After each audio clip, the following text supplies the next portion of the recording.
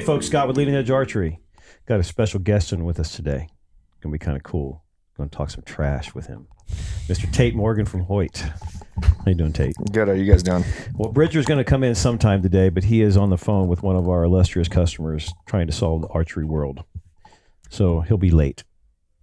Anyways, lots to talk about. We had a lot of tournaments. We've been going strong for, 4 weeks now? More than that. I think the last time we recorded was Foley. Yeah, but I mean, it's been psycho since then. Yeah. So got a lot of tournaments to cover. A lot of stuff going on in the archery world. We are midway through the target season. So this will be a target-centric podcast, but then we're going to talk elk hunting here in about another month. We'll have Tate maybe call in. He's from Montana, boy. He's got some great hunting stories from up there. I've already talked to him about some of them. Kind of cool. So probably no secrets revealed, though. No, hell no. He killed a giant last year. How much did that bull measure? He was 373. 373. What a hammer. His dad killed one. I don't know. I kind of like him more. No offense, dude. Your dad's bull was amazing. He was 380. Yeah, right at 380. Yeah, it's amazing. They killed two giants. The story behind that bull he killed is pretty cool. We'll have to have you on, talk through that when we get closer to season. Which, by the way, we're going to have our Elk Training Camp Center seminar will be July the 22nd. Oh, here at the shop on Saturday, 11 to 5. It's going to be pretty awesome. Free T-shirt with registration, free raffle for a bow. I forget what else. We're going to serve lunch, all that fun stuff. Sweet. Go over everything that has to do with elk hunting. Yeah. Yeah, the last one you did was pretty cool. Yeah. Yeah, good turnout and had some good people. You know, it's going to suck, though, because we're not going to have any really good guests. I mean, Corey Jacobs was going to come down 2 years ago right before COVID, and we had Ryan Carter come in that year, and those guys are all going to be at TAC because the Total Archery Challenge, I think, in Salt Lake City is going on that same weekend. Park City, yeah. So they're all going to be down there for that event, which is kind of cool. Which is kind of cool, though, because we had, mixed in with all the target archery, we had the TAC event come here to San Antonio. Mm-hmm.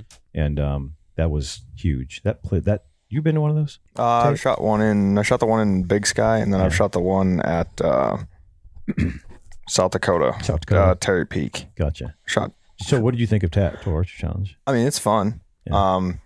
It's just a good time to get out and shoot bows with your buddies and make sure your hunting stuff's ready to roll. And it's a super cool atmosphere. There's so many different things to do as far as all the novelty shoots and yeah, I like it. I only think I guess because I'm a target guy, and you probably relate to this, not scoring or not having a competition. That's the weird thing. Weird. I don't like going there and just shooting for fun. Exactly. But I mean, it's a fun release. It's a break. Yeah. But we do stupid stuff. Like we backed up last year and shot Bigfoot at 260 yards. We were actually trying to hit him in the nose, which was hilarious. I lost quite a few arrows on that one at 260. But yeah. No, I mean, TAC, from what I've done, even the one that we did out at the ranch. Yeah. It's weird. It's really weird when you're just sitting there with new people and they're just doing kill shots, right? I just want to make sure my hunting stuff is good. And you're like, man, I want to just drill that 11 ring. They are their own genre of archer now. You've got target shooter guys, and then within target you got ASA guys and dot shooters, and then you got the hunters, of course, and now you got the Total Archery Challenge guys, attack guys. Yeah, it's kind of cool because they walk in here with their Kuiu gear on. Well, they're the backpacks. CrossFitters of the archery world. 100%. They're right there with the barebow guys. CrossFitters, exactly. It's a cult. It is a cult. It's a cult. Man, I'll tell you what, though, they're killing it. I think they had, I heard, over 2,000 here in San Antonio, which is crazy. How do you know you're in a room with a tack shooter? He'll tell you. Yeah. That's hilarious. We're not dogging on them, but no. It is fun, though. Yeah. Hey, so you just got back from, you started Arizona Cup 4 weeks ago? Yeah, we did Arizona, did Gator Cup this last weekend. So Arizona was cool. It wasn't as hot as we expected. Yeah. But it was windy. It was a little tricky out there. That whole registration thing, there was over 800 shooters. Really? There was a ton of people. Yeah. Holy crap. Yeah, a ton of people. A lot of really high scores shot. Everybody did really good. Yeah. Had you won, didn't you? Yeah, I shot not so good, but really still good enough to win. I did what I had to do. I had to go shoot a score to be able to get on the world team. Yeah, so got that done. So you got that done. Yeah, that's good. So no, Arizona was awesome. It was good seeing a lot of people that you don't normally see at those shoots. I mean, Kyle Douglas was out there. Really? Yeah. How'd he do? He did great. He qualified first or second, I think. Yeah. That's cool. I didn't know he shot that stuff. So, no, and it's always cool people watching the older guys shoot. Always fun sitting behind Tim and watching Tim shoot. No, you never know what you're going to get with that. Oh my God. I shot with him in Menden. That was a joy. Yeah. Love shooting with Tim. Yeah, it was a good time. So, yeah, it's always a good time. So yeah, Arizona was interesting. Got done with that, went to Florida. And Florida killed me. It was just hot.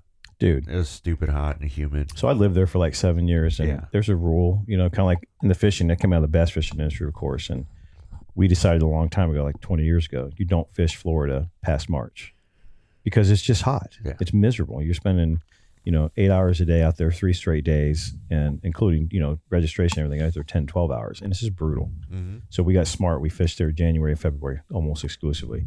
You got a chance of getting a cold front, but a cold front in Florida is 65 degrees, and it's still pretty nice out. Yeah. And it was, so we were getting thunderstorms every night, morning, the fields. So the humidity's off the charts. Yeah. Fields soaking wet in the morning. You get all that fog. And then right around 10:30, 11 o'clock, Bob comes out and there's no cloud in the sky and it's just hot. So I got to hang out with everybody else. I took Courtney out there to the World Team Trials. So got to hang out with everybody and watch them shoot the trials. That was really good. All the guys did fantastic. I mean, from Texas, we had Dakota Taylor out there. Yeah. He was top finisher in head-to-head matches. No shit. Yep. Yeah, he won the majority of those, but he didn't have enough points based on qualification scores to make the team. You gotta be kidding. Yeah. He's not happy. It sucked. Sucks. he was happy for as doing well that as well. Shot. Yeah, for doing so good. So, I mean, with everybody shooting over 700 in qualification, he had one day where he shot like a 696, and that hurt him. Kind of held him back a little bit, yeah. But everybody else, watching everybody do those Sawyer Sullivan shot good, didn't he? That kid is ridiculous. Yeah, he's ridiculous, dude. He's unconscious. Yeah. Sawyer was hilarious, though. He was freaking out the whole time. I mean, he was a nervous wreck. Why? Just, I don't know. Just trying to do good. And his spring broke on his hamski rest right in the middle of a shot. So he drops that bow, runs to go grab his backup bow because there's no breakdowns in head-to-heads. Right. Got it set up and starts pounding again. I'm like, dude, you were fine. You didn't have to freak out. You had plenty of time. But yeah, they did good. The girls did great as well. Alexis, Olivia Dean, and Liko Arreola are going to Worlds. That's cool. So yeah, Alexis came out. Alexis, she hadn't been shooting much because of her degree she's getting in nursing, I think it is. Yeah. Yeah, she's got no school to worry about now. Yeah, that's cool. And it was cool because I told her, I said, look, if I pass out on the field, at least I know there's a nurse out here. Yeah, exactly. Exactly. Does Paige miss that? Tate? No. I don't think.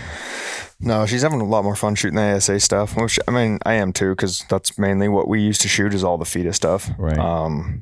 But the ASA tour is a lot more fun. And it's not all based off of luck and chance in those matches. I mean, you could shoot a perfect score and have someone else shoot a perfect score, and then you still both shoot X's, but theirs is closer. So it's like, it's kind of a crapshoot. So it's chance. Yeah. But I mean, and in the head-to-head stuff too, you can be, it sounds bad to say this, but it's like you can and are the better archer in a lot of cases and still lose because anybody can shoot 15 arrows good. Yep. Exactly. So it just comes down to 15 arrows where ASA, like you have to be on the entire weekend. Yeah. And then the best archer always wins. Exactly.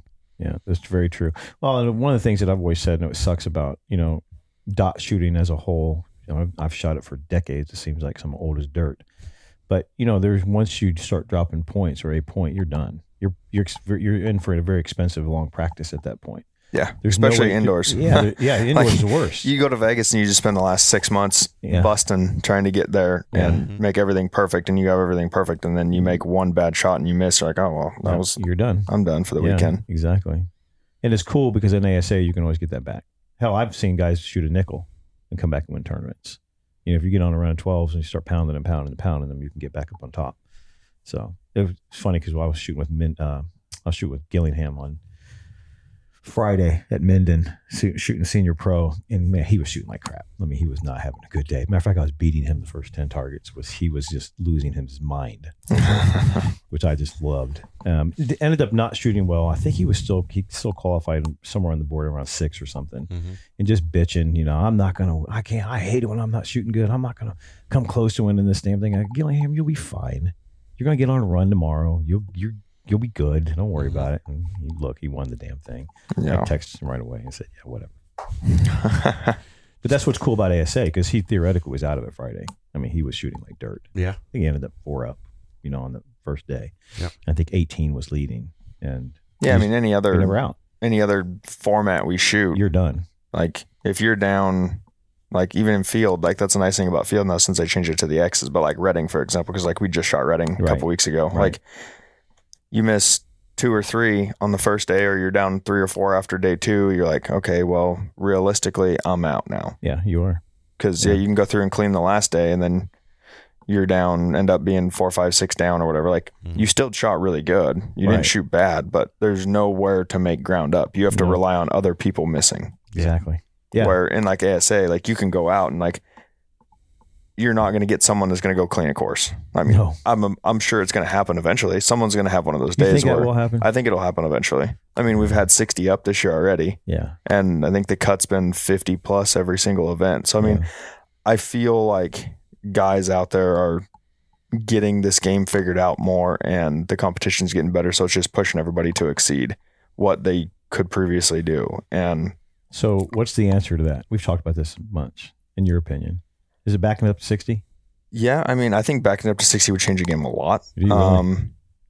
Just because you wouldn't have the amount of, I mean, you look at it when guys go from shooting like K45 and then they bump up 5 yards, and look at what their scores do from that 5 yard jump. Yeah. It's not the max distance that changes the majority. Average. It's the overall average that changes. So you step everybody back to where, say we do like known pro goes to 60. Now the average of the course range isn't 38 to 42 yards. It's 54-ish. Yeah. So I mean, most like it's going to be a lot harder to get, even like going to like bigger arrows. Like I know some guys are like, oh, the big arrows shoot better than the little arrows. Like my little arrows are way easier to get tuned and shoot than my big arrows. Right. So, well, it's funny you say that, because I've seen last 2 years, I've more guys shooting 27s in known pro than I've never seen it before. That just blows me away. It blows me away. I tried it. I mean, I was trying to get every advantage I could when I first started. I was like, because the first year I shot 23s and I shot 25s. The 25s didn't shoot that great for me the first time. First arrow makeup I built on them, and I'm like, yeah, no, I'll just go back to the 23s because those things pounded. Yeah. And then I was like, well, like I saw Perkins shooting 27s. Like Jeff Rainey was shooting 27s one year, and like Remington was shooting 27s. And I'm like, dude, all these guys are shooting 27s. Like Justin Hanna, and I'm like, they're shooting good scores with them. Like it is achievable with those arrows. So like, let's just try it. And dude, I tried everything to get those arrows to shoot, and no. So you know what's crazy? I noticed, because the guys you just named, for example, most of them boys are over 29.5 inches in draw length. Yep. I think that is a key. If you can get over that 29.5 and keep that arrow long, I think you're getting more forgiveness out of that shaft, because you're going to, they'll cut it around 30 inches, maybe leave it out there. Jesse's not shooting 27s though. He has. He tried one. He tried for a couple times. Full bores, and I don't think they worked. I don't think they shot that great for him, because he's back to, I think he's shooting 25s now. Yep. 25s or 23s. I think he bounces back and forth. Yeah. I don't know. We've talked about the game and how it is. It seems to be getting perceived easier, but we've talked about what is the game changer to change that up. I think people are just getting better. I don't think the game's getting any easier. The game hasn't changed, and equipment's getting better. So I think that is just making the whole games seem easier from an outsider perspective. Yeah, exactly. Bridger's in. Hi guys, welcome to the Leading Edge Archery Podcast. Did you have fun talking to your favorite guy out there? Oh, he's fine. He's nice. Yeah. It's hard to get mad at somebody that's enthusiastic about archery. Yeah, no, I'm just messing with you. He's a good guy, but no, but I agree with you. I think the equipment's getting better. I think guys are getting better, practicing more. I think you just got more guys that are just, God, there's some hammers out there now. Yeah. But I tell you what's scary is that I know from our own guys who went pro the last 2 or 3 years, they somewhat get discouraged because they're like, man, I've got to shoot more than half of these suckers to even get in the ballpark. And like you said, you wait for somebody lay down. Yeah, you look at it like 2 years ago, even maybe 3 years ago. Like if you shot 40 up, you were making almost every shoot down. 40 to 42, 44, you were making almost every shoot down. And now like 40 barely gets you in. 40 doesn't get you 40 in. Won't get you in. 40 might get you top 25. Yeah. You might make your money back at 40. That's crazy. Yeah, 40 used to be the benchmark. Yeah. Like, man, if I can shoot 40 up this weekend, I'll make a shoot down. And now yeah. Oh, I had an okay weekend. Thanks for donating. Yeah. You might win the re-up if you shoot bad enough the first day and then shoot a killer score the second day and hit 40. You might win the re-up money. Shit, dude. The re-up used to be like, oh, man, I finished like 4 up today. Well, at least I'll be at the top of the re-up. Exactly. Now it's like, I think every one this year has been 14. Mm-hmm. Really? 14 up for the halfway point. For the halfway point in our class. Yeah, that's ridiculous. That's I shot a 5 in Foley on one arrow, so I was 15 up after the first day, and I was leading the re-up. Yeah, so yeah, it was 15. Yeah, it was 15 in Foley. That's hilarious. Oh my gosh, that's crazy. Yeah, but it is. It's getting crazy good. I mean, the guys are getting incredible, and we're talking about at Arizona, the dot shooting. There's just once you miss, you're out. You're not. You can't stay in it. I mean, God, man, and oddly enough, like we talk about having to shoot at 3D targets all the time to be able to be, have target recognition and be good at shooting that. I went and shot Arizona, and that was the first one first feed I'd shot since A&M in 19, and damn, I got my ass kicked. Yeah, I am not good at that stuff anymore. Yeah, which is funny. I think I had a conversation with somebody. It's probably scenario based because, dude, you came over to the house and we shot at night. Yeah, we shot at night. I shot at night with spotlights, and you shot like a 56. Yeah, I shot like a 712 or something. Yeah, like I mean, I know I can shoot it, but I don't know. Anytime it's different. I mean, it's a tournament, so it's different. But yeah, shooting in the wind, and that's most of it is figuring out. Just having the correct shot process in the wind. Yeah. Exactly. And, on 3D, we don't deal with it that much. And, it's just a different type of aiming. Yeah. I always couldn't. That's why I quit shooting the dots a long time ago, because I don't like aiming not at my target. Yeah. It drives me crazy. And I'm short enough and I don't shoot near fast enough. It's a problem for me. Well, and the scores, back to the scores again, they're getting ridiculous. Just like you're talking about being 50 up and whatnot. And they say the first World Cup in Turkey, you look at the scores, you go down like there's 50 down from over 40 of them was over 700. Yeah. Well, hell, and it used to be, what was it, 3 years ago? Because World Archery posted a little graph or whatever. Like 3 years ago, there was one woman in Turkey that shot over 700 and 13 men. And this year there was 13 women that shot over 700 and like 40 men. Yeah, that's crazy. Like, I mean, it's archery everywhere. Everybody's getting better. Yeah. Scores are going up, which, I mean, but that happens in every sport too. When people start excelling and it grows in popularity and the talent pool starts getting bigger. Like you look at UFC, Ronda Rousey used to be unstoppable. Yeah, only human being or only woman that could win a fight. Like just unbelievably great athlete. And then Nunes came in and Holly came in and beat her. And then, the talent pool started getting bigger. People started getting better and better and better. Yeah. Now you got Nunes, and hell, Nunes for the longest time was unbeatable. And she got beat in her last match. So, I mean, shit like that happens in every sport. Yeah, I agree. It's crazy. Crazy. So, anyways, after Arizona, where'd we head to after that? Minden. You guys had Minden. Yeah, that was Minden. Yeah. Minden, then Reading. Yeah. Who won Minden? I can't remember. In pro, known. Curtis. Next one. That's right. He won, and then we could talk about arrow calls. That'd be a fun one. Were they tough? Oh, you didn't watch it? No, I didn't see it. On camera, they did not look.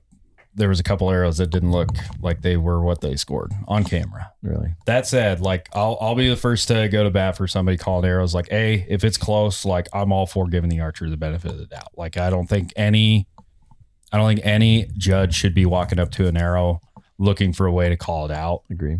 So I'm all for them, like if they can't decide or if it's close enough to where like, man, I don't know, like I'm all for them giving to him. I'd rather a guy get a point than not get it. But there were a couple of them that were a little interesting looking on camera. But I mean, they can look totally different on like in person, especially them, they're hitting them with a light. Like you hit that thing. I'm sure you've watched Proctor Tate hit an arrow with a 500 lumen flashlight. And it changes the entire look of that arrow. Dude, that line goes from being an eighth of an inch thick to like half an inch thick. Yeah.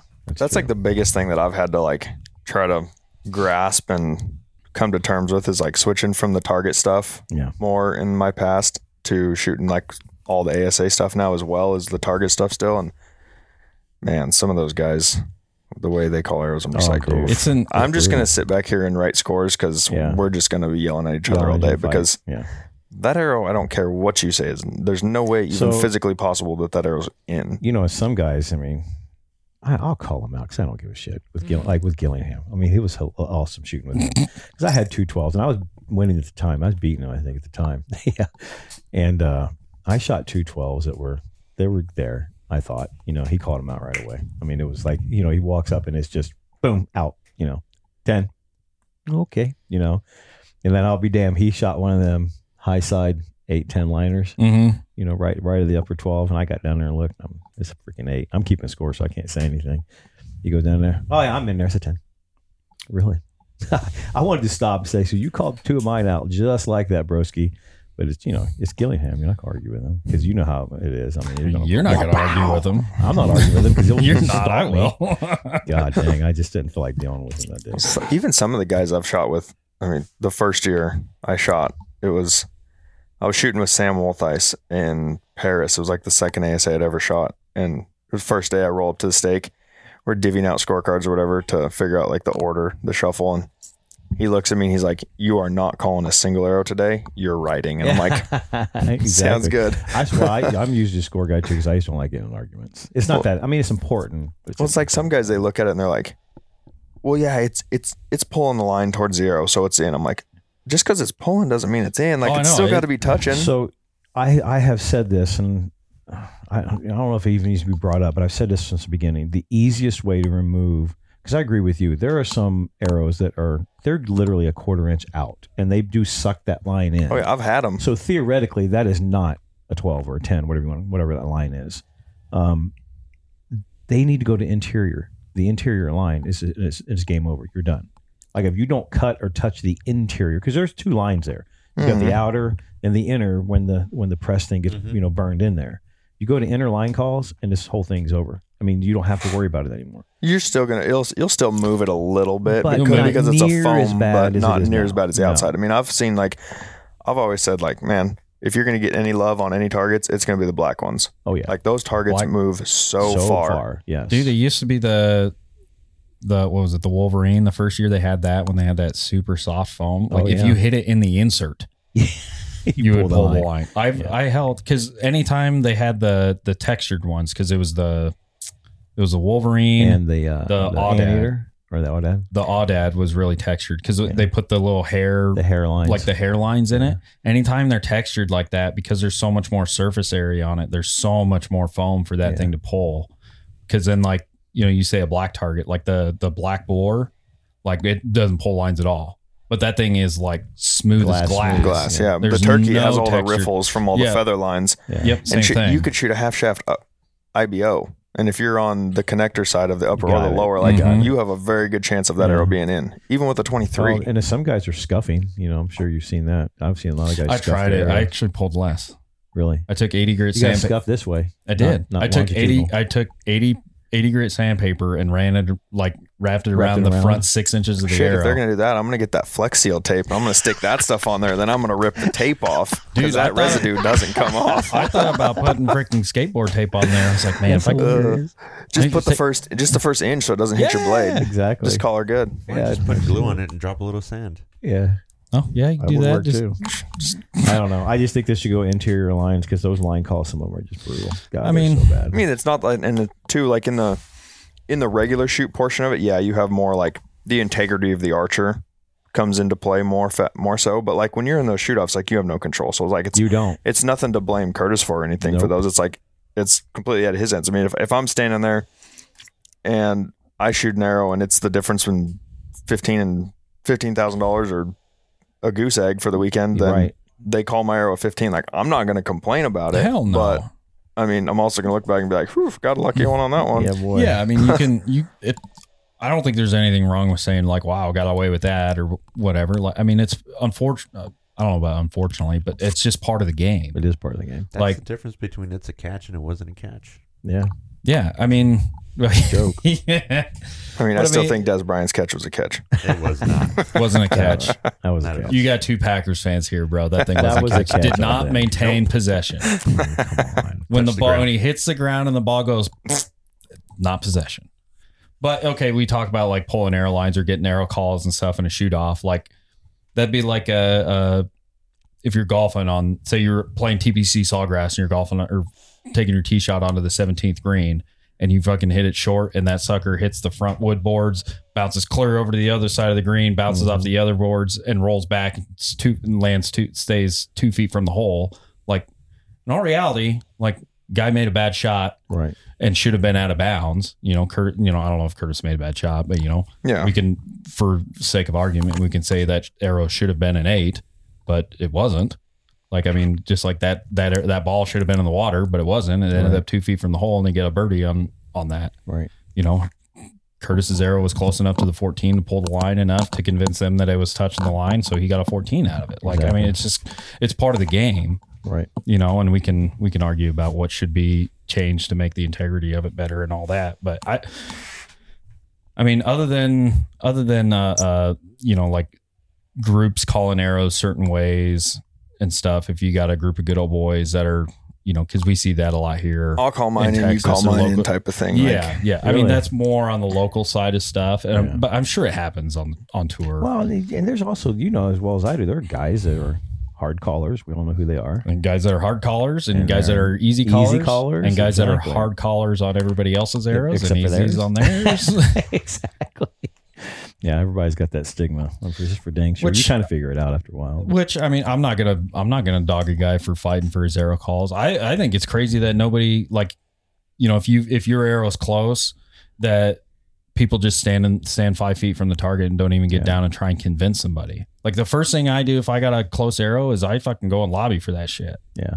Like I'm gonna try and convince you to give me that arrow call, or not give me the arrow call, but I'm gonna try and tell you why I think it's in. Right. Yeah. If I think it's in, I'll try everything I can to get it. But if I go down there and look at it and like, I mean, you get down and look at it and you're like, man, like it's close. Yeah. It's not there. Like it's close, but it's not there. Yeah. Like there's only so much. It's only so much you can do. And it's like, and then they ask you, they're like, well, are you sure you don't? Or like indoors, for instance, because we get line judges, things like that. We can actually call for a judge in indoors. And it's like, they're like, you're not going to call a judge on that? I'm like, no, I missed. I'm gonna look like an idiot if that judge comes over here and then everybody else walks over and looks at it and they're like, oh yeah, well that's a fake 900 because the judge called it in. It was this far out. It's like, if I have one that I think is going to be close, or like, man, like the right judge, the right situation, looks at it the right angle, like, there's a possibility of it getting called in. Like, I don't have any issue with a guy calling a judge. Like, I've done it plenty of times. Yeah. Hell, in match play, I'm sure you've done it. I've had it happen to me numerous times, and I've done it to other guys where,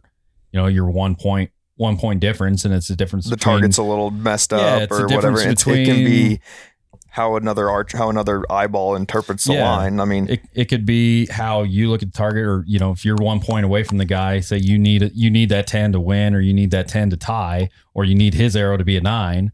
Like I'll tell a story because I know Sullivan doesn't give a shit, but I was shooting against Sullivan in Bangkok one year, Matt, and he had one that was real close. I'm like, man, the target was eaten up enough. It was, it could kind of go either way. So I'm like, man, I'm going to get a judge on that. I'm going to call you out on it. And judge came over and ended up calling him out, and we went to a 1 arrow shoot off, and I shot like a fat 9. So, I mean, karma got me in the end, but I mean, I've had the same thing happen to me too. Yeah. I remember shooting US Open one year at Nationals, and I was shooting against Hauser, and we were shooting those stupid plastic targets, and I had one curl away from the arrow. So you could see the yellow, but it was pushed away. And if the line went straight, I thought it would have been there. And David called it out, brought the judge over. She called it out, and we went to a 1 arrow shoot off. So, I mean, it's part of the game. I mean, I think it's the ones that are blatantly out. Yeah. I mean, if you got an arrow that's 1/4 inch off, and, if you're shooting 3D back when we had Proctor call, and you got one that's 1/4 inch off, and a guy's like, oh, I'm going to use my Proctor call. It's like, I'm fine with a guy using their Proctor call in that situation. Like, yeah, go ahead and get that shit out of the way. I'm all for the pulling the line and things like that. Like, because it does happen, the target does move. Yeah. And the way the rules are written, like you're following the rules. Right. But the ones when the target gets so shot up that you can't tell, right. and the 12 line actually rips away from the other half of the 12 line. Oh, yeah. And you have a guy that shoots one like damn near dead center IBO, and the target is ripped, and that 12 line disappears into the hole that your arrow's in. Yeah. And the proctor calls it a 12, or like the group calls it a 12, because you can't definitively call it out or definitively see where it is or isn't touching the 12 line, and it's going into the hole that your arrow's in. So it's like theoretically it's touching the line.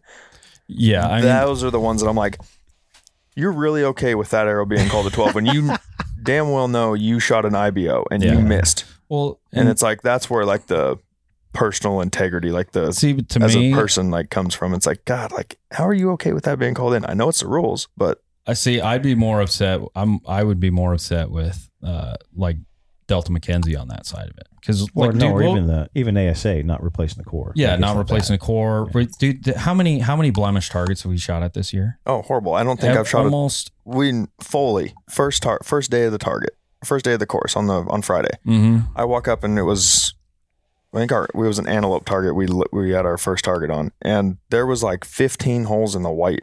Yeah, scattered around. I'm like, dude, we're shooting at a pro level tournament for $20,000, and we're shooting completely shit targets. Yeah, or used ones, or like the second day was horrible in Foley. Yeah, because everybody, the seniors and women shot that the first day, and they did the team shoot on it. They were short ranges to begin with, like average of like 33 yards.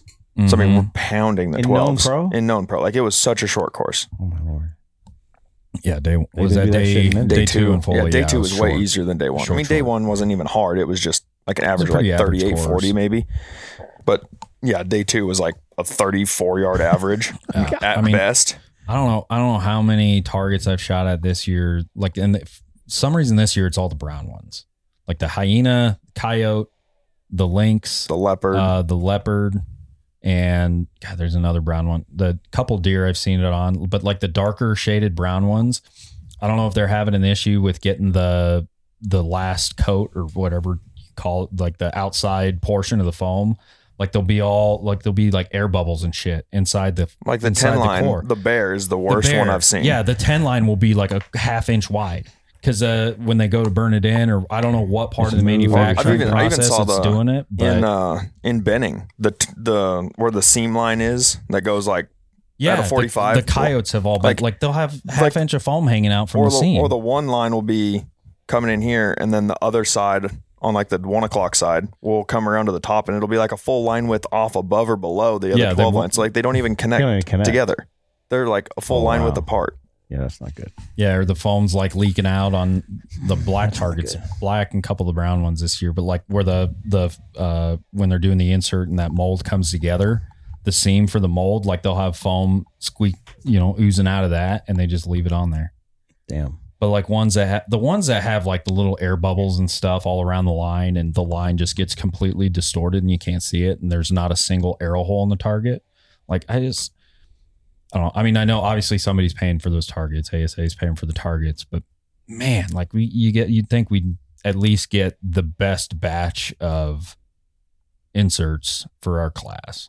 Yeah, for the pro classes. The pro classes should have the best inserts just because there's more money on the line. And that's the only part of the target we hit. So like I don't know. That's crazy. I agree with that.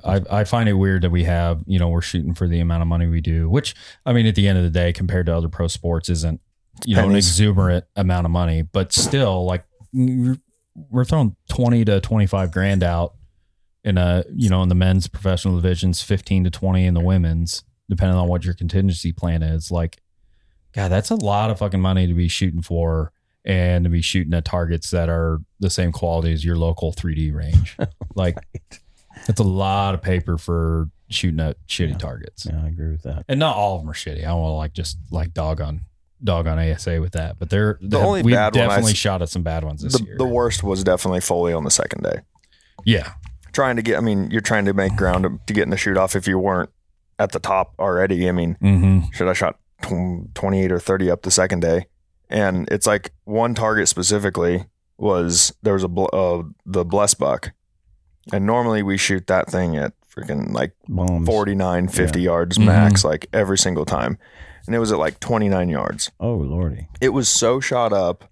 The upper had like a hole completely augured out in the center of it. And the bottom was the same, but the hole in the bottom touched from the center of the lower all the way through the middle of the IBO. Yeah. I was like last on the target. 3 dudes stuffed it in the hole in the upper. I'm like, well, there's no room for it. Together there, actually. And it's like, I'm like, okay, well, shit, I'll shoot at the lower. I mean, there's a big hole to aim at. It's 29 yards, whatever, no problem. That thing fired completely inside out in there, and it hit dead center in the lower, and it kicked so hard it went up into the center of the IBO, and I shot a 10 on it. I'm like, that's dumb because that's not where my arrow hit.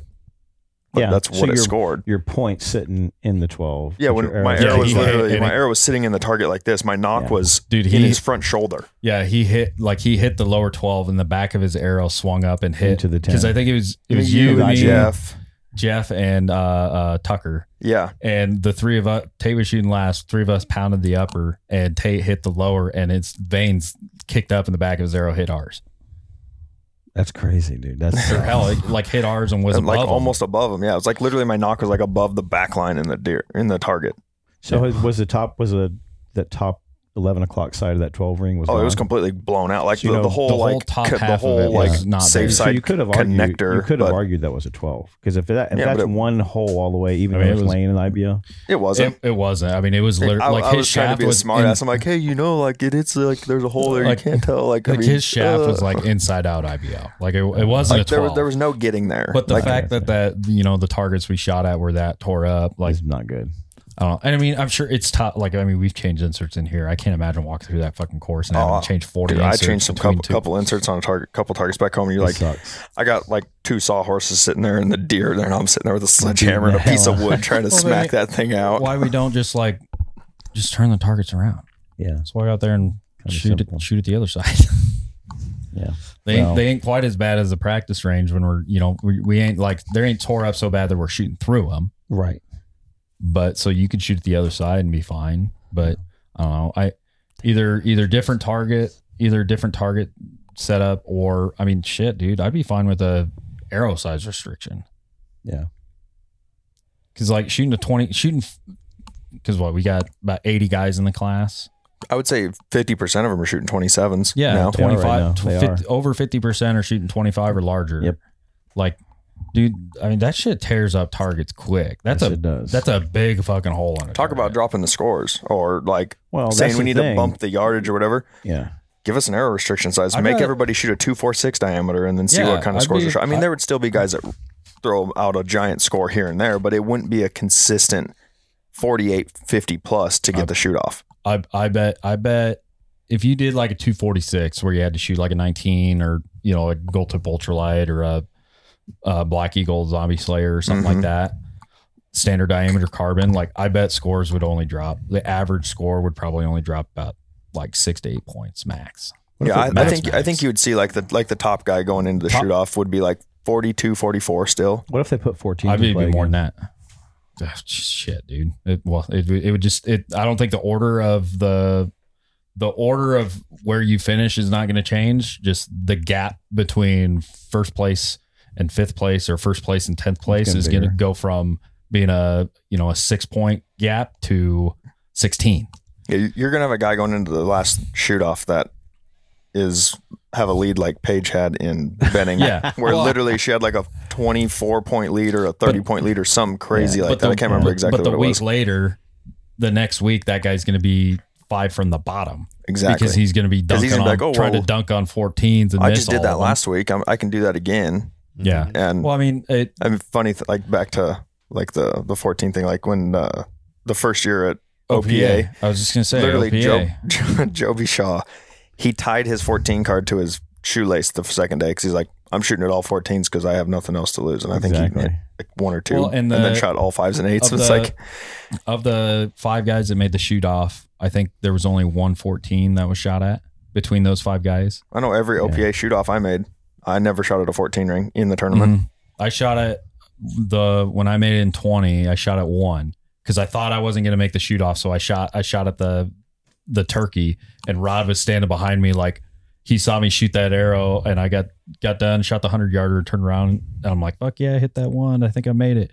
And he's like, you were like 8 points into it. I don't know why the fuck you shot at that. You almost shot yourself out of it. Like especially on the turkey, you're like, dude, that thing is like the size of a dime. It's a tiny. You could be a 16th of an inch off, and you're like, you're off. Yeah. You're out of it. Yeah, that one was gnarly. But I mean, like OPA is a great example because like I said, for the most part, there's probably less than for all the years that we've had that, the number of years that they had that, however many years it was, I bet between all the shoot off guys, at least in our class, like there would be less than 514 shot at between all 5 guys throughout the weekend, throughout regulation scoring. I mean, you're going to get the guys like Kyle and Jimmy that are like the 2 most prolific punchers right now, other than Tim, because Tim kind of paved the way for punchers. Right. Yeah. Right. But like those guys that shoot the shot when the sight picture is where they want it in their brain, like they're commanding it off of where their pin's at rather than just making like a clean back tension style shot, however you want to perceive back tension. Right. Those guys are going to benefit 10 times more than your normal guys, because like if I'm sitting there making a good, like a normal strong back tension style shot, aiming, letting the pin float around it, staring at what I want it to hit. I mean, if it breaks on a 3D target, you don't know exactly where you're aiming for the most part anyways. Sometimes you can see lines depending on how your sight setup is or how good your eyes are. But like the guys that are punching like Kyle and Jimmy that have their sight pictures that are like, they can see every ring out to 40. Like it's not going to hurt them at all because that's how their bows are set up. That's how they're used to shooting. If their pin's in the middle of the 14 ring and they punch it, it's going to hit it. Yeah. So like those guys you'd see those guys go to like 70, 80 up in a weekend. And then everybody else that's shooting normal is going to shoot a really good round, maybe hit a few 40. Of them and shoot like 50 to 60. It's like they're going in with like a potential 30, 40 point lead. Like you can't catch them. No, I'm fine without the 14 in play. I think arrow restriction, if we're wanting to limit scores and level playing field, arrow restriction. I would do arrow restriction. And honest to God, like I don't even know if scores would drop that much. Cause like, I mean, realistically probably wouldn't. I mean, I think a little arrow shoots better than a big arrow anyway. Yeah, I was just going to say, it's easier to get a little arrow shooting good. I've shot some of my best 3D scores shooting 19s. Like 19s and nanos. Yeah. Hell, the first time I broke 20, like 26 up or something, I was shooting gold tip pierces. Yeah. So I mean, it's easier, you can be you're not gonna be necessarily, but it's easier to get a smaller arrow to be more accurate. So hell, Jesse won Foley one year shooting pro tours all weekend. Mm-hmm. Yep. Well, it's like we have where we practice, like we have all of our 3D targets set up, and then we have our FIDO target set up there too for shooting just any kind of normal long stuff or shooting sight marks on or anything, dots or paper targets. And we were getting ready for Gator Cup right after Reading, and I was shooting a little bit, and I had my FIDO set up with my big giant 29 thousandths pin and my little housing and whatever. And I'm shooting. I'm like, I'm going to shoot a couple of these 3D targets just to see. And it's like, I shot at we had like the coyote sitting right in front. So it was basically the same yard. It was like a yard different. So I just stepped back a yard and was shooting like 50 meters at a coyote. I put like 8 of them in the 14 ring and they're like wadded, like all touching, and then missed a couple of them. But it's like, you can't do that with a big arrow. You're not going to stand there at 60 yards and wad 10 arrows touching. No. But you're also, then you're like, well, man, if everybody else is shooting big arrows and I shoot little arrows, I'm just taking a knife to a gunfight. Yeah. So it's like, there's that like there's side of it too, where it's like, you're like, man, do I take the more accurate one? Or it's like on a 3, if it was like OPA style where they were marked like colored rings, 100% I wouldn't shoot anything but X10s, right? Because I have something to definitively aim at, and I know exactly where my pin's breaking on or off of it.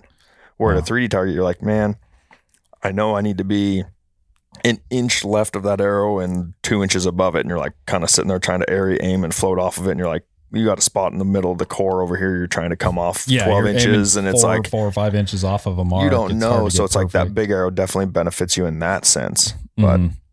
Yeah, without a doubt. What power do you run in your lens? I'm running a 6 power. 6. Yep, I got a Feather Vision Verde Plus 6 power, and then running like a 1 power. What are you running? 6? I run a 6 in the doublet. Yeah. God dang. I think most guys probably run a 6. Yeah, I would say the 6 is the average. 5 to 6 is an average. Yeah, then you get some freaks out there like shoot 8s and like 9s. that shoots your wife 8s. shooting a 12 power. Or if she could shoot a 20 power and get that thing to clear up, she would shoot a freaking 20 power. Man, it's insane. I don't get it. That is. I tried an 8 one time, but I think I get vertigo. Wrong. No, I did it indoors. That was stupid. I played with an 8 for a little bit indoors this year, and it gave me horrible target panic about halfway through the year. The first half was really good. The second half, the 8 was horrible, man. Yeah. And it was bad. Freaked you out. Yeah. It was like, I'm used to sitting there and like holding my pin in the 10 ring the whole time, and it's sitting there like, you're just kind of like, la-di-da-di-da. Just like, go off, just go off. Like, it's still there, but it's like doing the 8 power jumping jacks in the 10 ring. You can see more of the 10 ring. Yeah. My 10 ring went from being like just a fuzz outside, a couple millimeters outside the pin head, to being like, I got a ½ inch of circle to move in. Yeah, it's like the X ring now looks like what your 10 ring used to look like. Yeah, that's crazy. It's pretty bad when you can put a 30 thousandths pin inside of a X ring on a Vegas face at 20 yards. Separating fibers on the target. Yeah. Oh, shit. That's crazy. What scope you run? Well, what you run the AVX. AVX. Yep. That's cool. Hinge? 31? The 41 for 3D and then the 31 for everything else. And then a button. You shooting? Or not a button, a hinge, yeah. Hinge. Yeah, I'm shooting fulcrum. Damn. So most guys are shooting, with exception of the guys that are punching, most guys are shooting a hinge on tour. I would say it's 50-50. Really? Yeah, probably. Probably close to 50-50. 50. Yeah.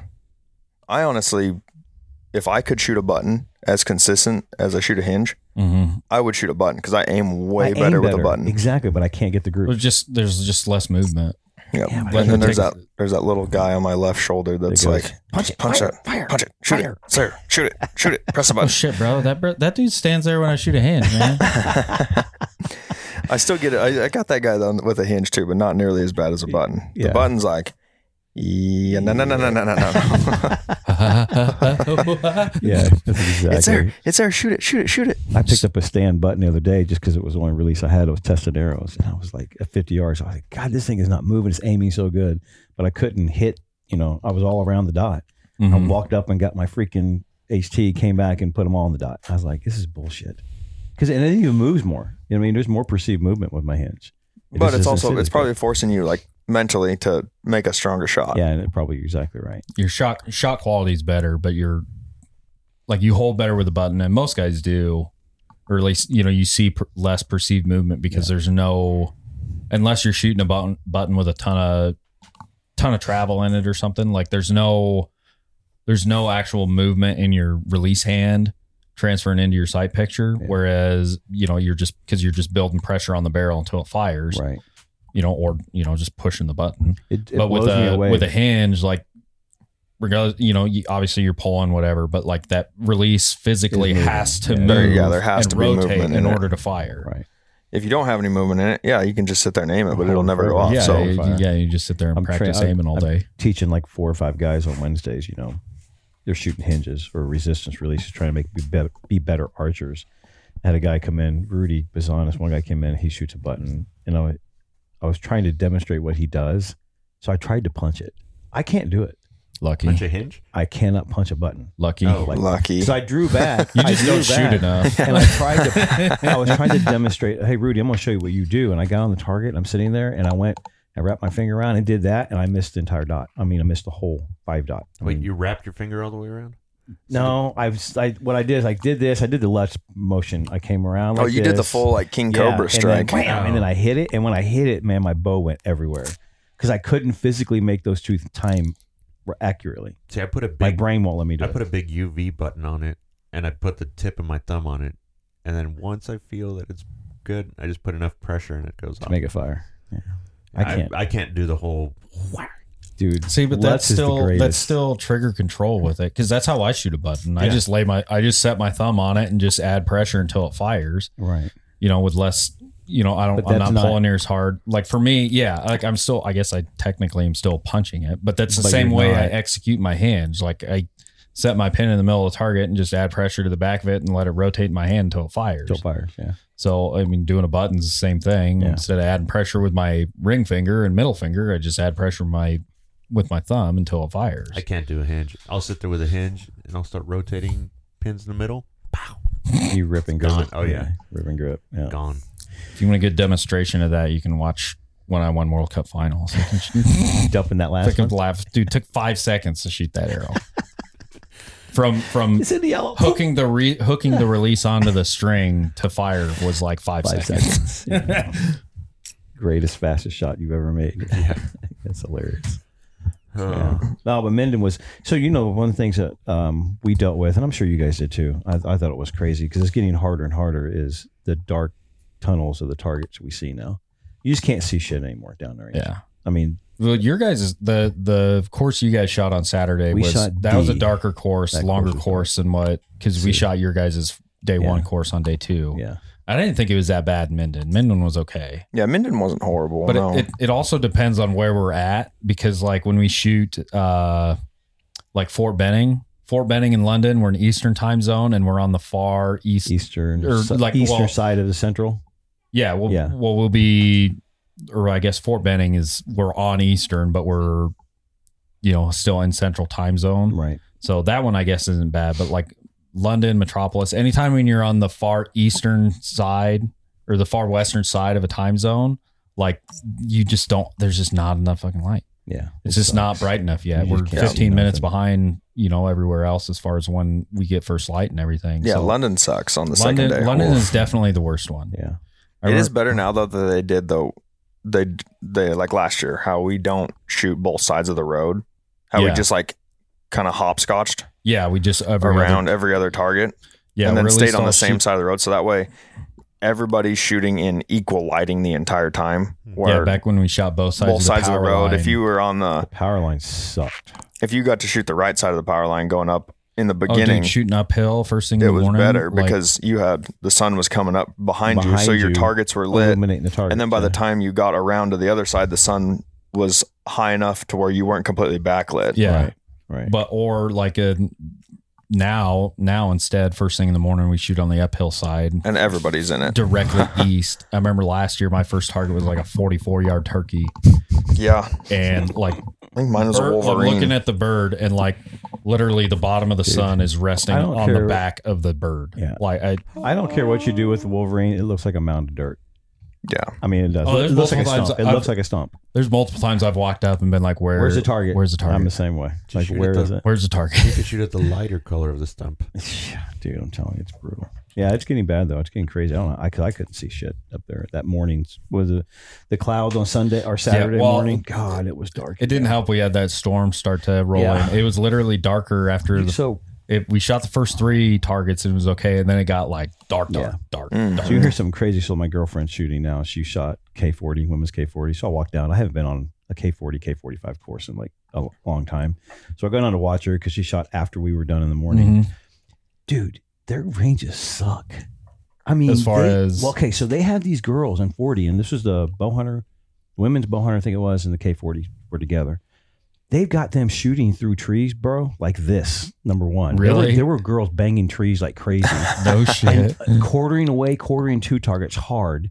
And then they had like a leopard stuck in between 2 cross-membered trees that it fell over and put that leopard in the middle of it down a tunnel. I literally was like, I don't know how your guys can, there's no way you can see this target. Because there was no leg lines, the way it was sitting down in and it looked like a black blob. I mean, it was the Black Panther, not the leopard. But I was like, I feel bad for you guys. This sucks. Those shots were not easy, dude. Tough course. I mean, 10 times harder than ours shooting through these trees and their angle of attack on every target. They had an antelope was quartering too hard. Maybe they just need to be like all the pros and just bitch about their courses until they get what they want. Until they get nice, no kidding, flat, manicured, groomed trails. They didn't trim any of these legs. Exactly. They're not. All these targets are quartered. They're not the great. I mean, they're in 40 for a reason, so they're not accomplished archers. Right. You'd think that they'd get them just the amount of arrows banging off trees and they're in that range was unbelievable. I was like, oh my God. But it makes sense. I told her, I said, for you to get through this and not lose an arrow and be able to hit foam every time was pretty impressive. Yes, because I was shocked. It would have been hard if you had to stretch that course out to 50. It'd been a hammer. It'd have been a hammer for sure. So yeah, but I haven't seen one. Like I said, I haven't seen one. It was kind of cool to see the parity in that. I mean, I would like to see that on our side maybe a little bit more. Oh yeah, give us hard just to make it a little tougher. Well, right now, it's all about length for us. We're just shooting long. It seems like that. Well, yeah, but that's course was long. 3D has always been that way. Yeah, or ASA 3D has always been that way. I would love it if we could shoot shoot a IBO course with ASA known distance targets and stuff. Like some of the over in Nelsonville or in Bedford, some of the hardcore dude. Them some of those courses are fun. Get some angles, some side hills, hills. Actually, make you know your equipment. Your bubble. You don't have to have I was telling somebody theoretically, you don't really need a bubble that bad. You don't ever in ASA. Ever. Yeah, I love it. All the guys. Oh man, this one's uphill. Better take the cut off. It's like, dude. Click. That's your cut. There was a couple guys on the practice range. They're like, man, I didn't get to do it. I didn't get time around to do it this week before they shot midnight. But they're like, oh man, the next one, like I need to make sure my third axis is perfect. Like, third axis, we're like maybe 4 degrees max. Yeah, max. Like, hey, to be fair, Foley day one, the reason I shot a 5 is because of my third axis. Really? But it was like it came completely loose on my sight and it fell over, and my bow fell over, and I didn't notice it after it had fallen. And it was but it also changed. Maxed all the way out. Yeah. Like all the way out for me. And I still only missed by like 8 inches. I learned a hard one. I went for target one on a bear and forgot to put my sight back out. Had it all the way back. And I shot that sumbitch in the neck. I was like, what the hell? And everybody in the group was like, dude, what are you doing, Hamlin? I'm like, oh shit. And I could not believe it made that big of a difference. Oh yeah. I'm talking 12 to 16 inches, right?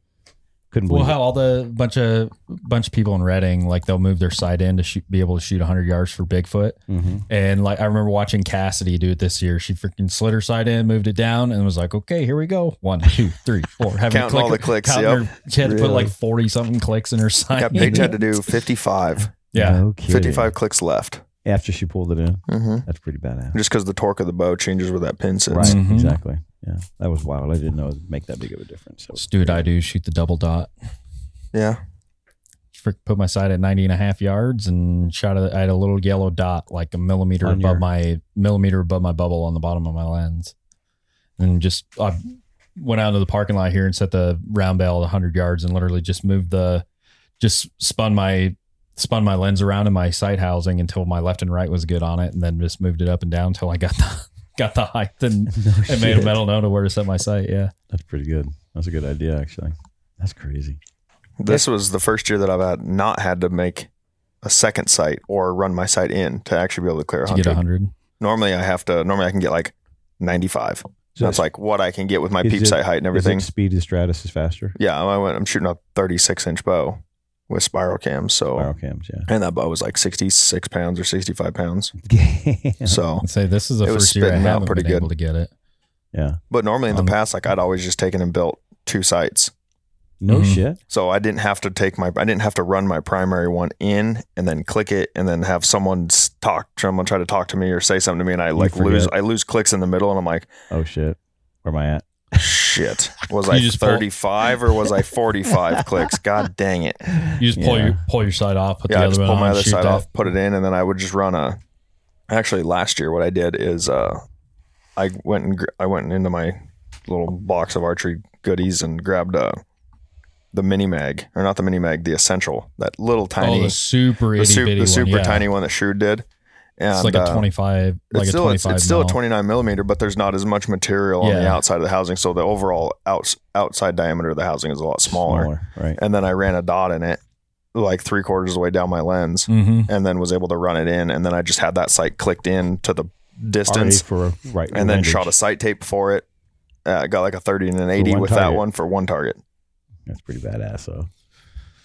Oh, that is one thing that always makes me like kind of not a pet peeve thing, but kind of grinds my gears with is everybody freaks out about shooting Bigfoot. It's like, motherfucker, that's 2 arrows. Yeah. If you can put 2 arrows into a 55-gallon drum size circle, then you will only drop 2 points at that tournament. Yeah. And that that would have won it this year. Yeah. Like I like shooting 100 yards and 80 yards, but the bulk of my practice and the majority of the stuff that I check for getting ready for like redding or say like even a field shoot is 30 to 50 yards. Yeah. I shoot 30 to 50 yards so much just to make sure, like if my 30 to 50 is perfect, that's what needs to be perfect. That's where you make your money. Yep. Yeah. Well, much. and at that tournament, it's more because like not every target, but a large majority of targets are in that like 35 to 55 ballpark area. And it's so easy to get complacent on that at that tournament. Cause I mean, that size dot for those distances, like up to what 30 to 59 is all the same size dot, right? Something like 30, that. 35 to 50 or something 59, like that is, 35 to 59 is all the same size dot. And it's like, I mean, it's probably a 3.5 inch dot or at 59 when you're aiming at that dot, you're like, okay, yeah, that's like a size of dot I should be shooting at. Yeah. When you're shooting at that thing at 30, it's man, giant. Oh dude, it's like aiming at a pumpkin, bro. It's like trying to shoot 122 centimeter feet of face at 20 yards. It's all you see is orange or yellow, and that thing is just moving. It's like you can't find a spot. All complacency on those shots. I mean, that's why I missed all mine, or like the two I missed on Saturday. Like I just rushed through those shots.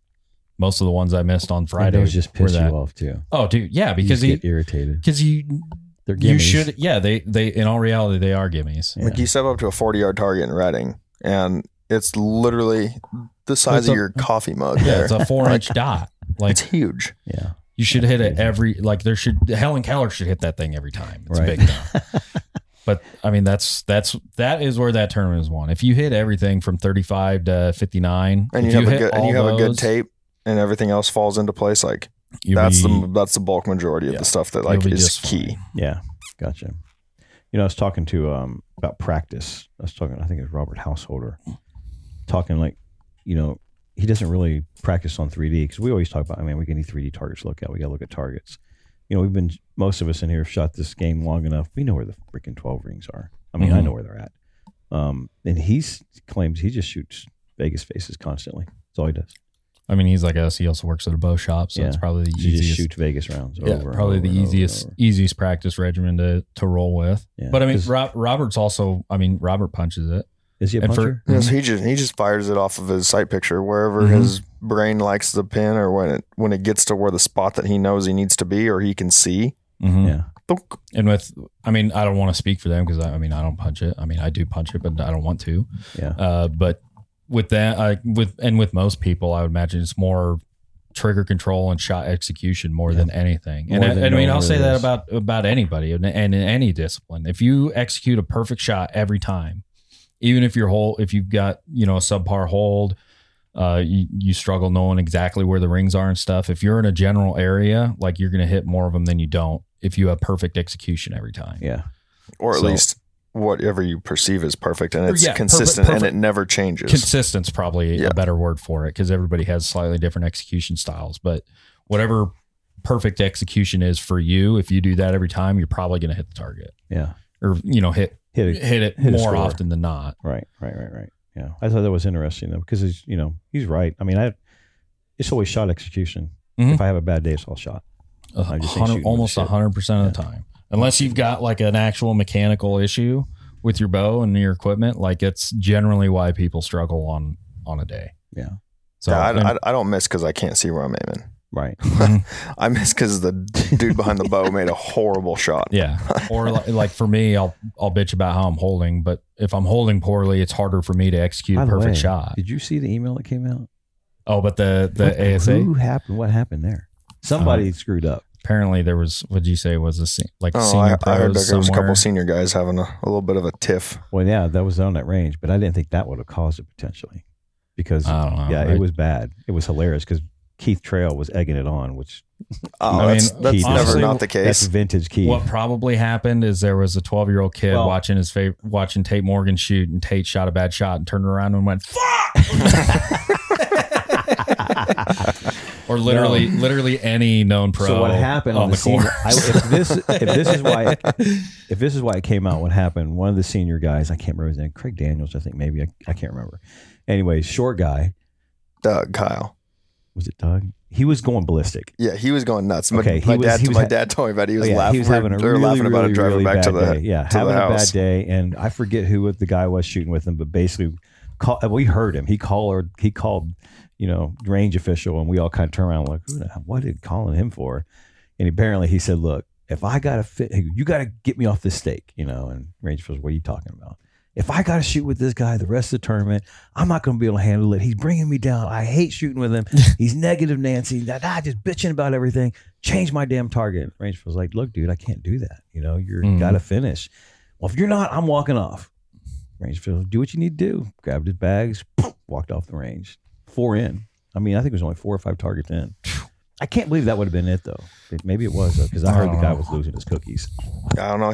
My dad. Then later, dude, when Keith seen him, Keith knew him really well. Was talking with him. The guy was laughing his ass off. My dad said that might have been a different one too. My dad said the one guy was.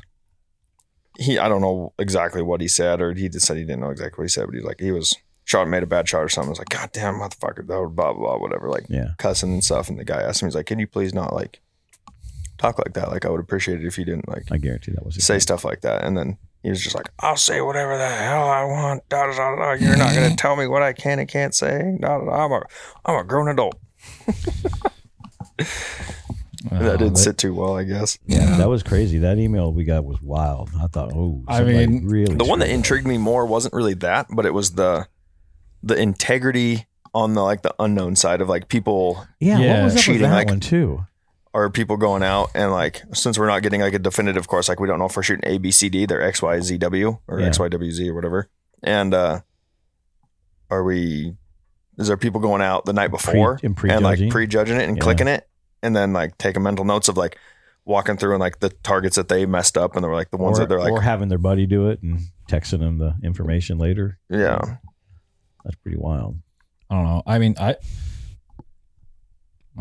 I think I'm surprised they don't let the unknown guys after the fact go through and click everything. They're already done. Yeah, they're already done shooting the range. Why the hell not? Yeah. But I ain't never shot unknown in ASA, so I don't really know what all that side of the deal with it. But pretty sure they do let them do that. I've seen posts before of somebody going in and saying, I was only 0.5 off all these marks. Yeah, because he went back and clicked them all.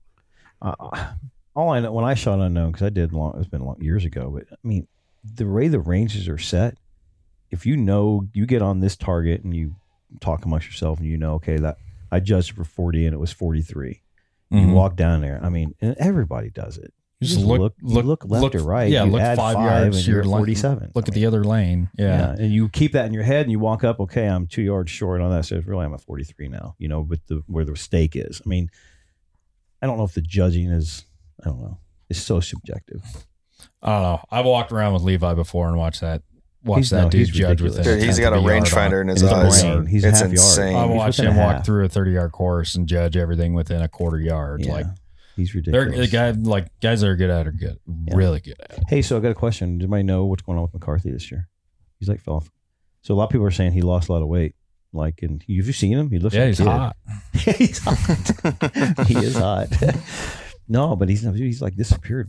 Hadn't really made any noise. So readjustment. I don't know. He lost literally 25 or 30 it's pounds. Like when Rio lost a bunch of weight. Yeah, and Rio lost the center of gravity. You joke. God, Darren Collins had the best one-liner to Linda when we were in Reading this year. Because I shot with Linda and Lindsay. They were on a team together. And then Darren Collins and Dave were shooting behind us. Courtney was in their group shooting with Cassidy and a couple other people. And we were waiting for a target. Linda was shooting and she was last one up shooting. She had let down twice on this arrow. She draws back and shoots. Just cracked or knocked both of them on the center scribe. And Darren's like, man, it's like watching Rio shoot in the old days.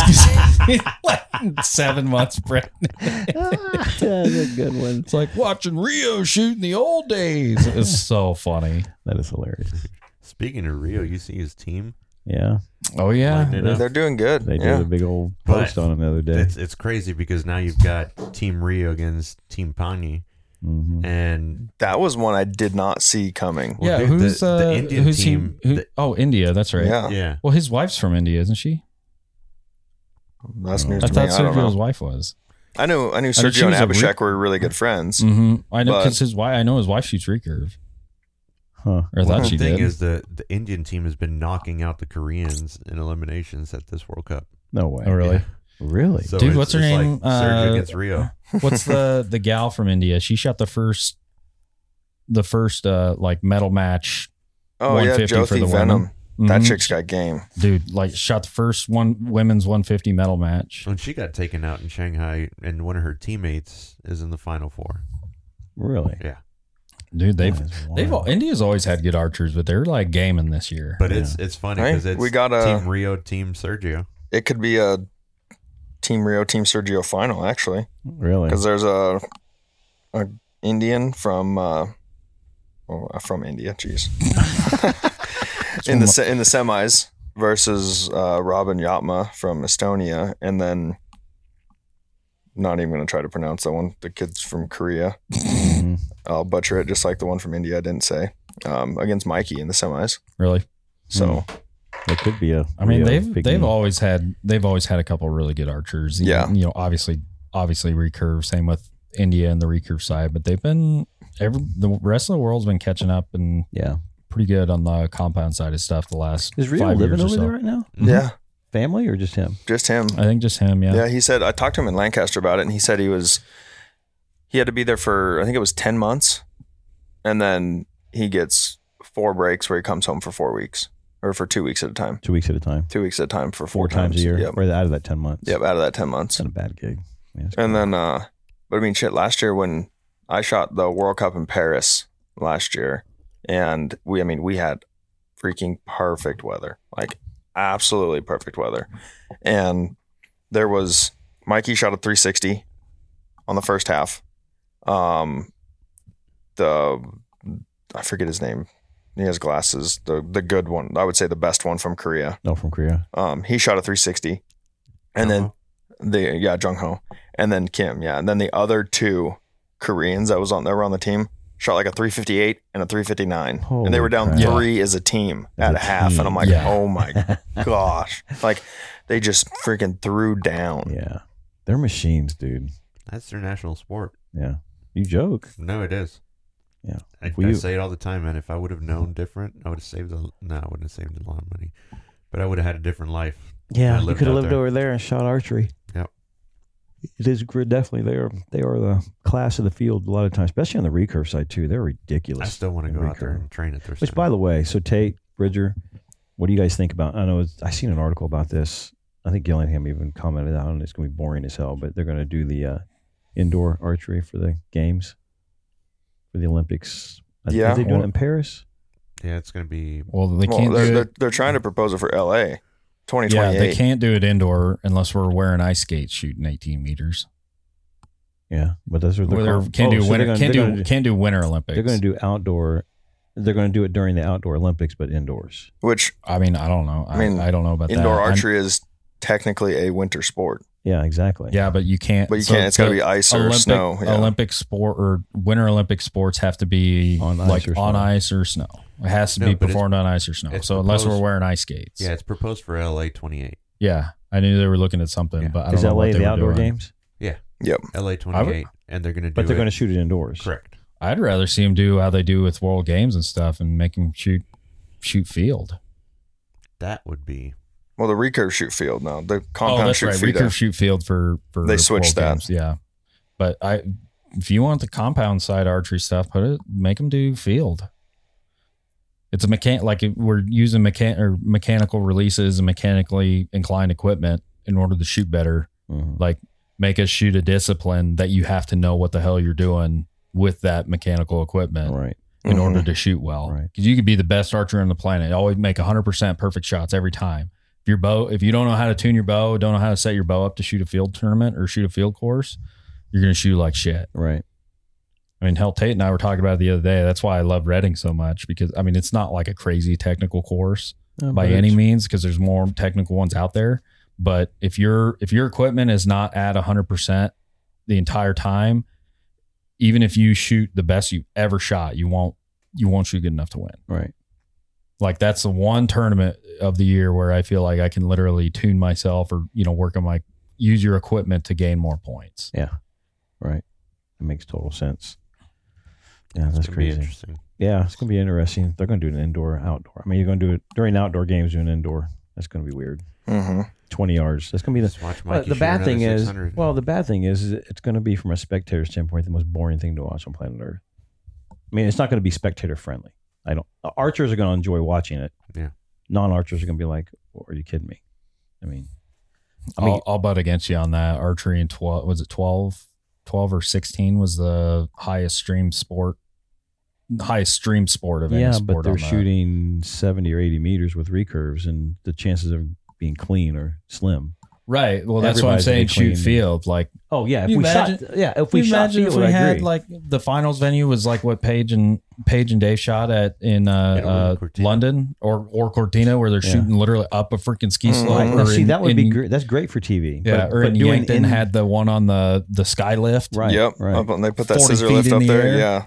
But the problem is they're going to do indoor. It's going to be 20 yard indoors, and it's just going to be very unfriendly spectator. At the Hollywood sign. Yeah, hell yeah! Exactly. Stand on top of the H. Yeah, be sick. Shoot down off that thing. I just think that they're gonna get a chance to do something with the compounds, and they're picking the most boring discipline. Indoor. Yeah, like I said, watch. Just watching Mikey shoot another 600. Exactly. Yeah, it would be interesting if they would do the dot like Lancaster. Well, yeah, do something like that, or even indoors like the Dakota Classic round. Like like the shoot walk-ups or walk-backs or whatever. Yeah, shoot like a 40, 50, 60 qualification round, or even just give them make them shoot, because it's world archery, it's meters, so shoot 60 meters on a normal size feet of face, so it increases the level of technical ability a little bit, but you're also going indoors, so it'll kind of level it out. It'll level it out a little bit being indoors, right? But extend it by 10 meters and then have them shoot match play.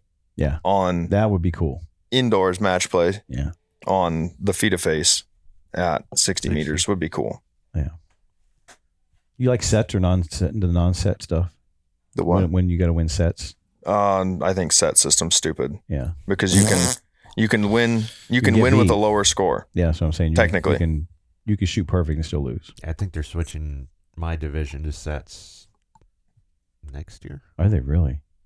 I mean, I think set is I think set is not the worst thing on the planet for like W1 with you guys or recurve, to where they are dropping points every end. Right. Because obviously you're going to be rewarded if you shoot a 30, much like you were, at the Pan Ams. Yeah. But like, I don't know, it just keeps it just increases the parity, I guess. Yeah.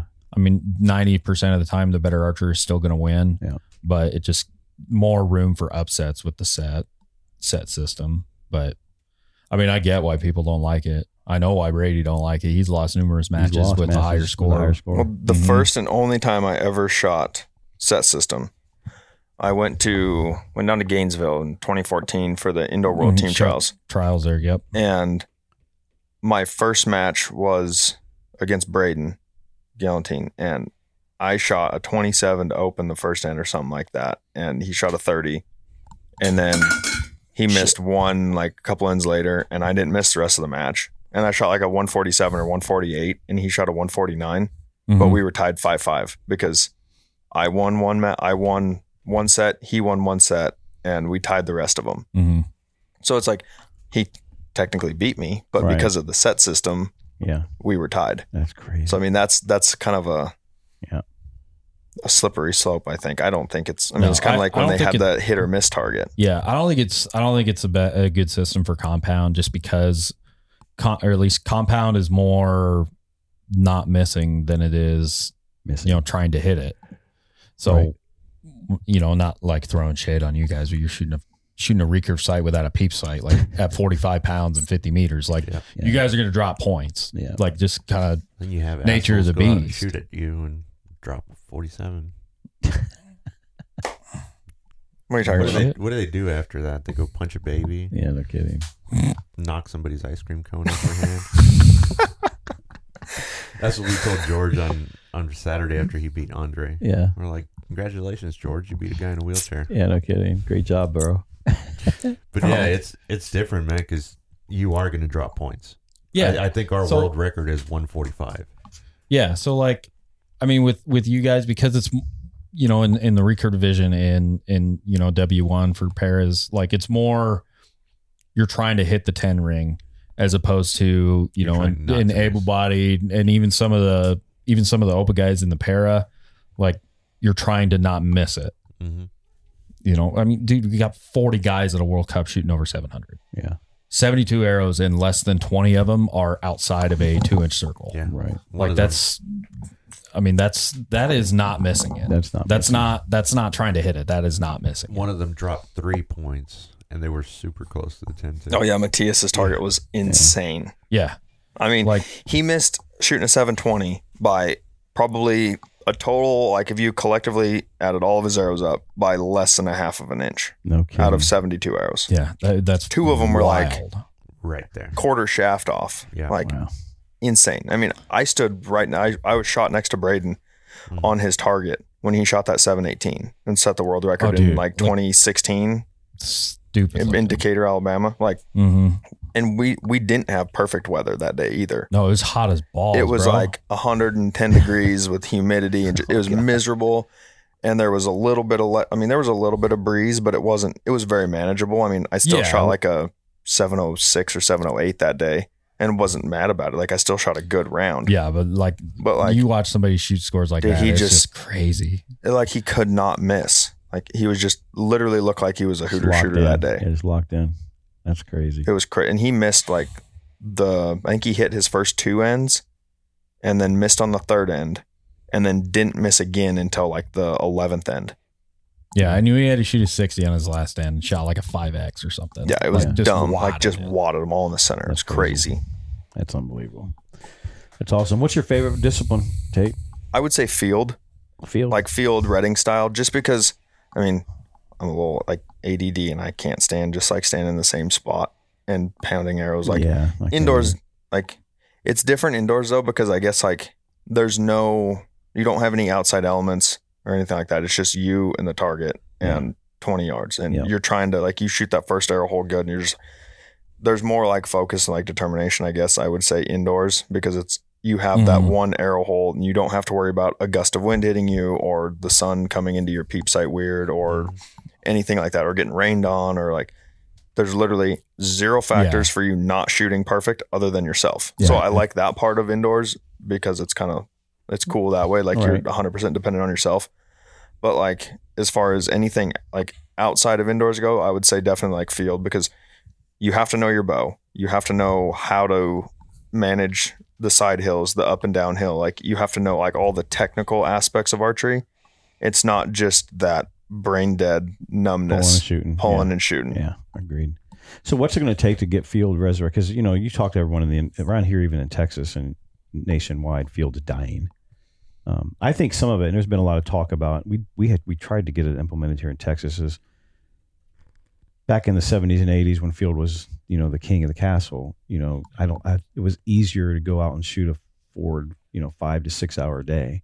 Now everybody's overscheduled. They don't have time in their schedule to go do anything. And it's just getting busier and busier. Yeah, and you ask a family to go out and spend 6 hours on an archery range. You're like, whoa, time out. That's crazy. You know, it's 28 targets, 4 arrows a target. You know, they tried to lower it to 3 arrows here. We did a sectionals one year. Did they do it at sectionals? Well, it's passed. The proposal was passed. Yeah, they did. To where they did 24 round. Targets, 3 arrows a target, no walk-ups, and there was no walk-ups and no fans.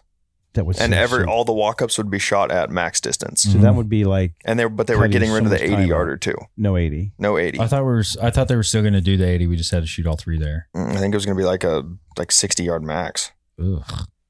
Yeah, there'd be some people. I'm not here for that. I'd still rather shoot the full course. As far as the max distances and stuff. That'd probably take an hour out of the day. Yeah, I think the two position targets are stupid.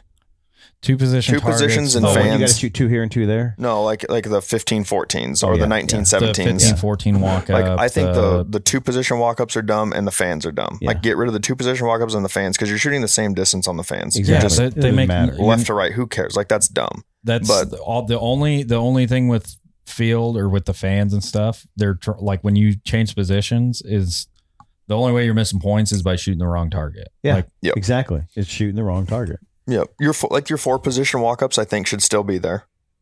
just because it makes you remember to set your sight. Like if you ask me like my favorite round period, hands down, it'd be the hunter round.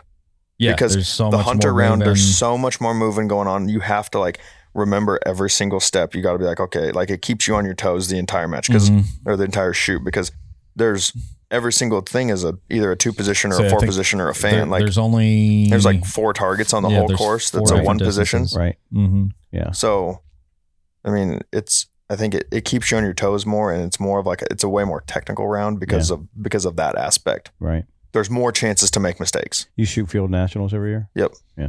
We're at Darrington this year? Darrington this year, yep. And that's honestly one of the best ranges we shoot. I love it there. It's so nice. Course. I heard it's amazing. It's never hot. It's like 70 degrees. You're in a giant Ponderosa canopy.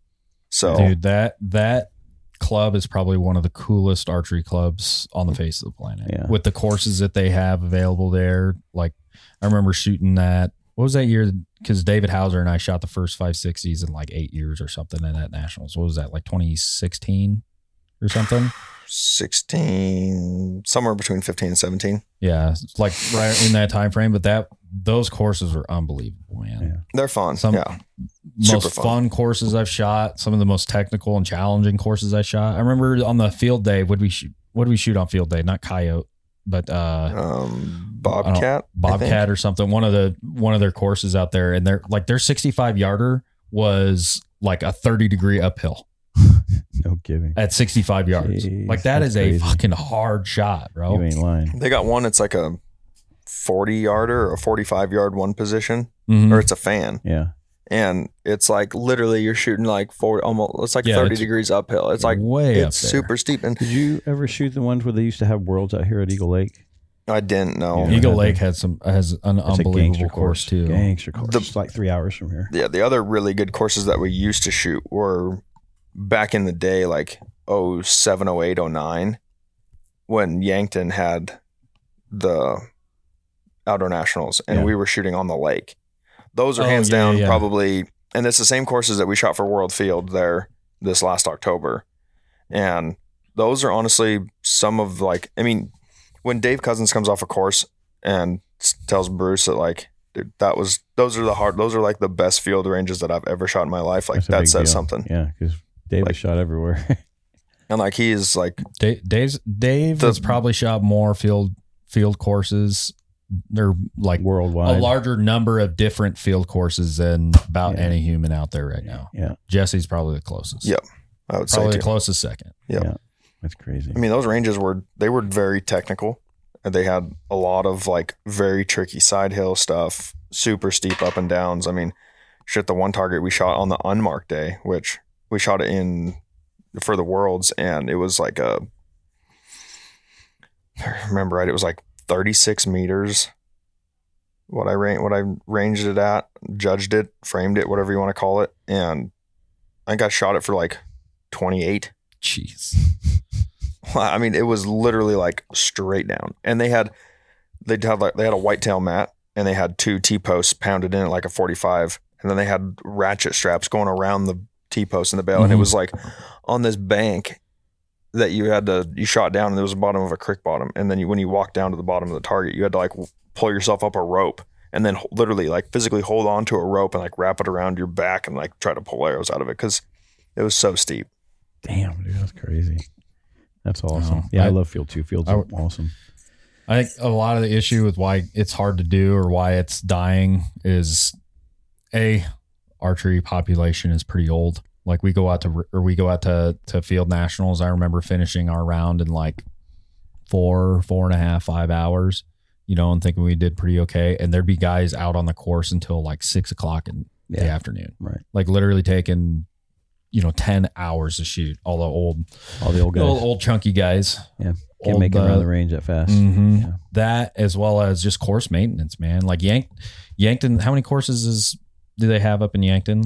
3. I think there's 3 permanent. 3 permanent courses. 3 permanent courses is what, 80 something targets, 84 targets. Yeah. 84 large bales. Mm-hmm. Like that's a lot of maintenance, man. And then you're getting like just like the support from your like the club or your club members to go out and like go out and do all that maintenance, change targets. Yeah. Like they can get away with it at Yankton and some of the bigger clubs just because they have the membership to be able to do it. But I mean, we know from working local 3D courses and stuff around here, like getting members to come out and try and help do course maintenance and clean up targets and lanes and all that stuff is like pulling teeth, man. Absolutely. It is. You're right. It's just, it's hard to get manpower to do enough work to maintain a field course the way it needs to be. Yeah.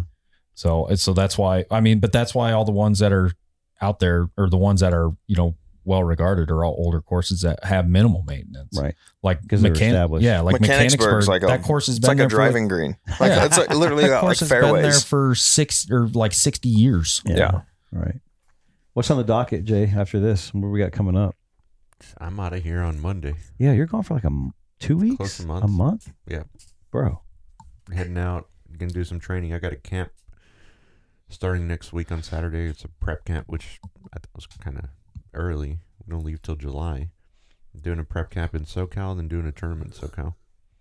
So you're starting to move that way, and you're staying there the whole time until SoCal. Yeah. Might go fishing. That's going to suck. That's just might book a tuna charter. Is Courtney going with you the whole time? No. Oh, okay. No, she'll be out there for the tournament. So because you're going to Mel's place to train a little bit first, and then out to the center. And then going out to SoCal. Well, I'm only there for 3 days. Mm-hmm.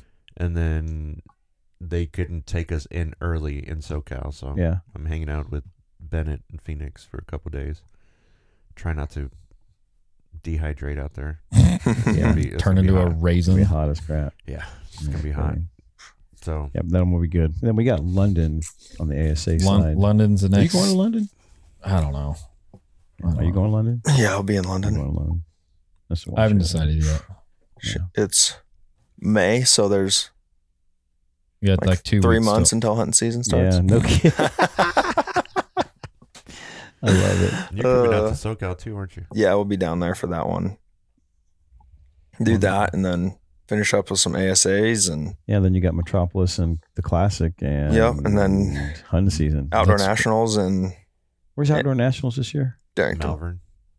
Oh no. Well, the USA Outdoor Nationals. USA I always Nationals. get those. I always say I always associate Outdoor Nationals as field. As field. Yeah. That's in Darrington, and then Outdoor Darrington. USA Nationals is in End of August. That's in Pennsylvania. August? Yeah. Yeah, I go on that. I'll be hunting by then. Yeah. So are you going to that one? No. Probably not. Dude, you'll be elk hunting within a week of that. After that, Yeah, I'll be hunting antelope. It'll be like prime antelope hunting. I'll be antelope hunting and then doing some elk hunting, some deer hunting. Yeah. Man, you guys down here, you can hunt every single day every of the week. day, 365, 24/7. All you can hunt. Except for 2 animals. It's amazing. Tate, that's Tate yesterday is the closest I've ever seen to somebody getting like a Texas trifecta. Really? Because if Tate had killed that hog, he would have killed all 3 most targeted species in the state during the summer months. Because you killed that axis, and then we went and caught a couple reds and some black drum. Yeah. And if he had that freaking hog walk out that's been palling around at Josh's, he probably would have had the old Texas trifecta. There you go. That's awesome. Well, you're going down south and start hunting. You're going to hunt some havies. Yep, we're doing hogs. Tomorrow, me and Paige are going to drive down to McAllen Mission area. Yeah. And we're doing a seminar down there, and then going to do like 3 days of shooting some pigs, shooting some havies. And then I know she wants to try to shoot. I think she had mentioned she wants to try to shoot a Neil guy. So I don't know if we'll find one of those, but yeah, that's going to be a tough one. Got to have the arrow for that one, dude. That's a nasty animal. It's literally, I think, tougher than an elk. Yeah. Tougher than a bull because all the vitals are so far forward. They're so far forward, and then it's got like 2 steel plates on either side of his shoulder. Exactly. Their freaking shoulder blade is massive. Dude, and that thing's like 3/4 of an inch thick on a adolescent bull. Like because that's how they fight each other. Yeah. Freaking go and bash their heads against each other's sides, just nasty. Like T-boning each other all day. You think an axis is skittish? Dude, it's going to be a lot tougher though. A lot tougher. Tate and I were talking about this for a little bit. With the situation down there on the border right now, trying to stalk nil guy, you'll be full drawing a nil guy, and then here comes shit, there's 10 people walking across. Here comes Hobby. Yeah, no kidding. That's gonna be crazy. But, but a lot of archery though. But yes, deer season will be in. I think we probably won't be recording again until you get back. Yeah, we'll definitely 3 weeks. Yeah, we'll do one then, and then Get ready for just deer like season. you guys. After SoCal, I've got Czech Republic. Then I go to Chicago. Then I go to Outdoor Nationals. Then hopefully do a little hunting, and then go to Chile again in November. Dude. Yeah.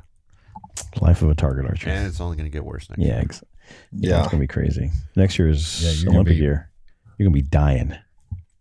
Yeah, it's going to be crazy. I promised myself I'd take it easy after next year. Yeah, do some fun stuff. Mm-hmm. That's what I want. That's what you need to do. Do some fun stuff. And then just come out the year prior and flex again and go do it again. There you go. Part-time professional archer. There you go. Yeah, part-time professional. There you go. All right, folks. We appreciate you listening. Tate, thanks for coming out, man. Yeah, no problem. Have you on for elk season. We'll do one over he knows how to do all the Skype stuff and all that crap. That'd be cool because you got some cool elk stories. I want to hear the rest of them. So I can't give all my trade secrets. He showed me his picture of their trophy room. Dude, you killed some bulls, you and your dad. I mean, they've got a badass trophy room. There's some giant bulls in there. You guys probably kill elk like we kill axes. Probably. Yeah. I finally got to add one that's like worthy of the wall. Yeah, that one's a hammer. That one. All the other ones I've killed they've been all decent bulls, but like I never killed anything like big until this year. Like this year was the first big bull I've killed. You're still after that 400, right? Oh yeah, that'll be the goal. That's like I think everybody's. Yeah, that's like everybody's 200-inch whitetail, 200-inch mule deer. That's a great exactly. That's like So mine. That's the unicorn. My unicorn. Every elk hunter dreams of. My unicorn's not the 4. It's I want the 300 plus 5 pointer. That's hard for hunting public. I don't. You see 300-inch 5x5s? Those things look ugly. No, they're cool, dude. I mean, a big 5 is cool. It's kind of like a 180-inch 8-pointer. Yeah, that's like impossible. I've seen some big 5s. Really? I saw 1.5 one time that was probably shit. He was 330. Big, no, bigger than that. He's like 350, 360. Are you kidding me? He was a giant. I'd have hunted that bull until I was dead. I mean, I'd do anything to kill a bull that big. Seriously. Oh yeah. A 355 point. Mm-hmm. Yeah. He was his beams. His 4s had to be just ginormous. I mean, he had a frame to be a 380, 390. He just didn't grow 5s. That's like a 25-pound bass, dude. Yeah, exactly. No kidding. All right, folks, we appreciate it. We're gonna go. I gotta go to the bathroom. Thanks for listening. We'll catch you guys later.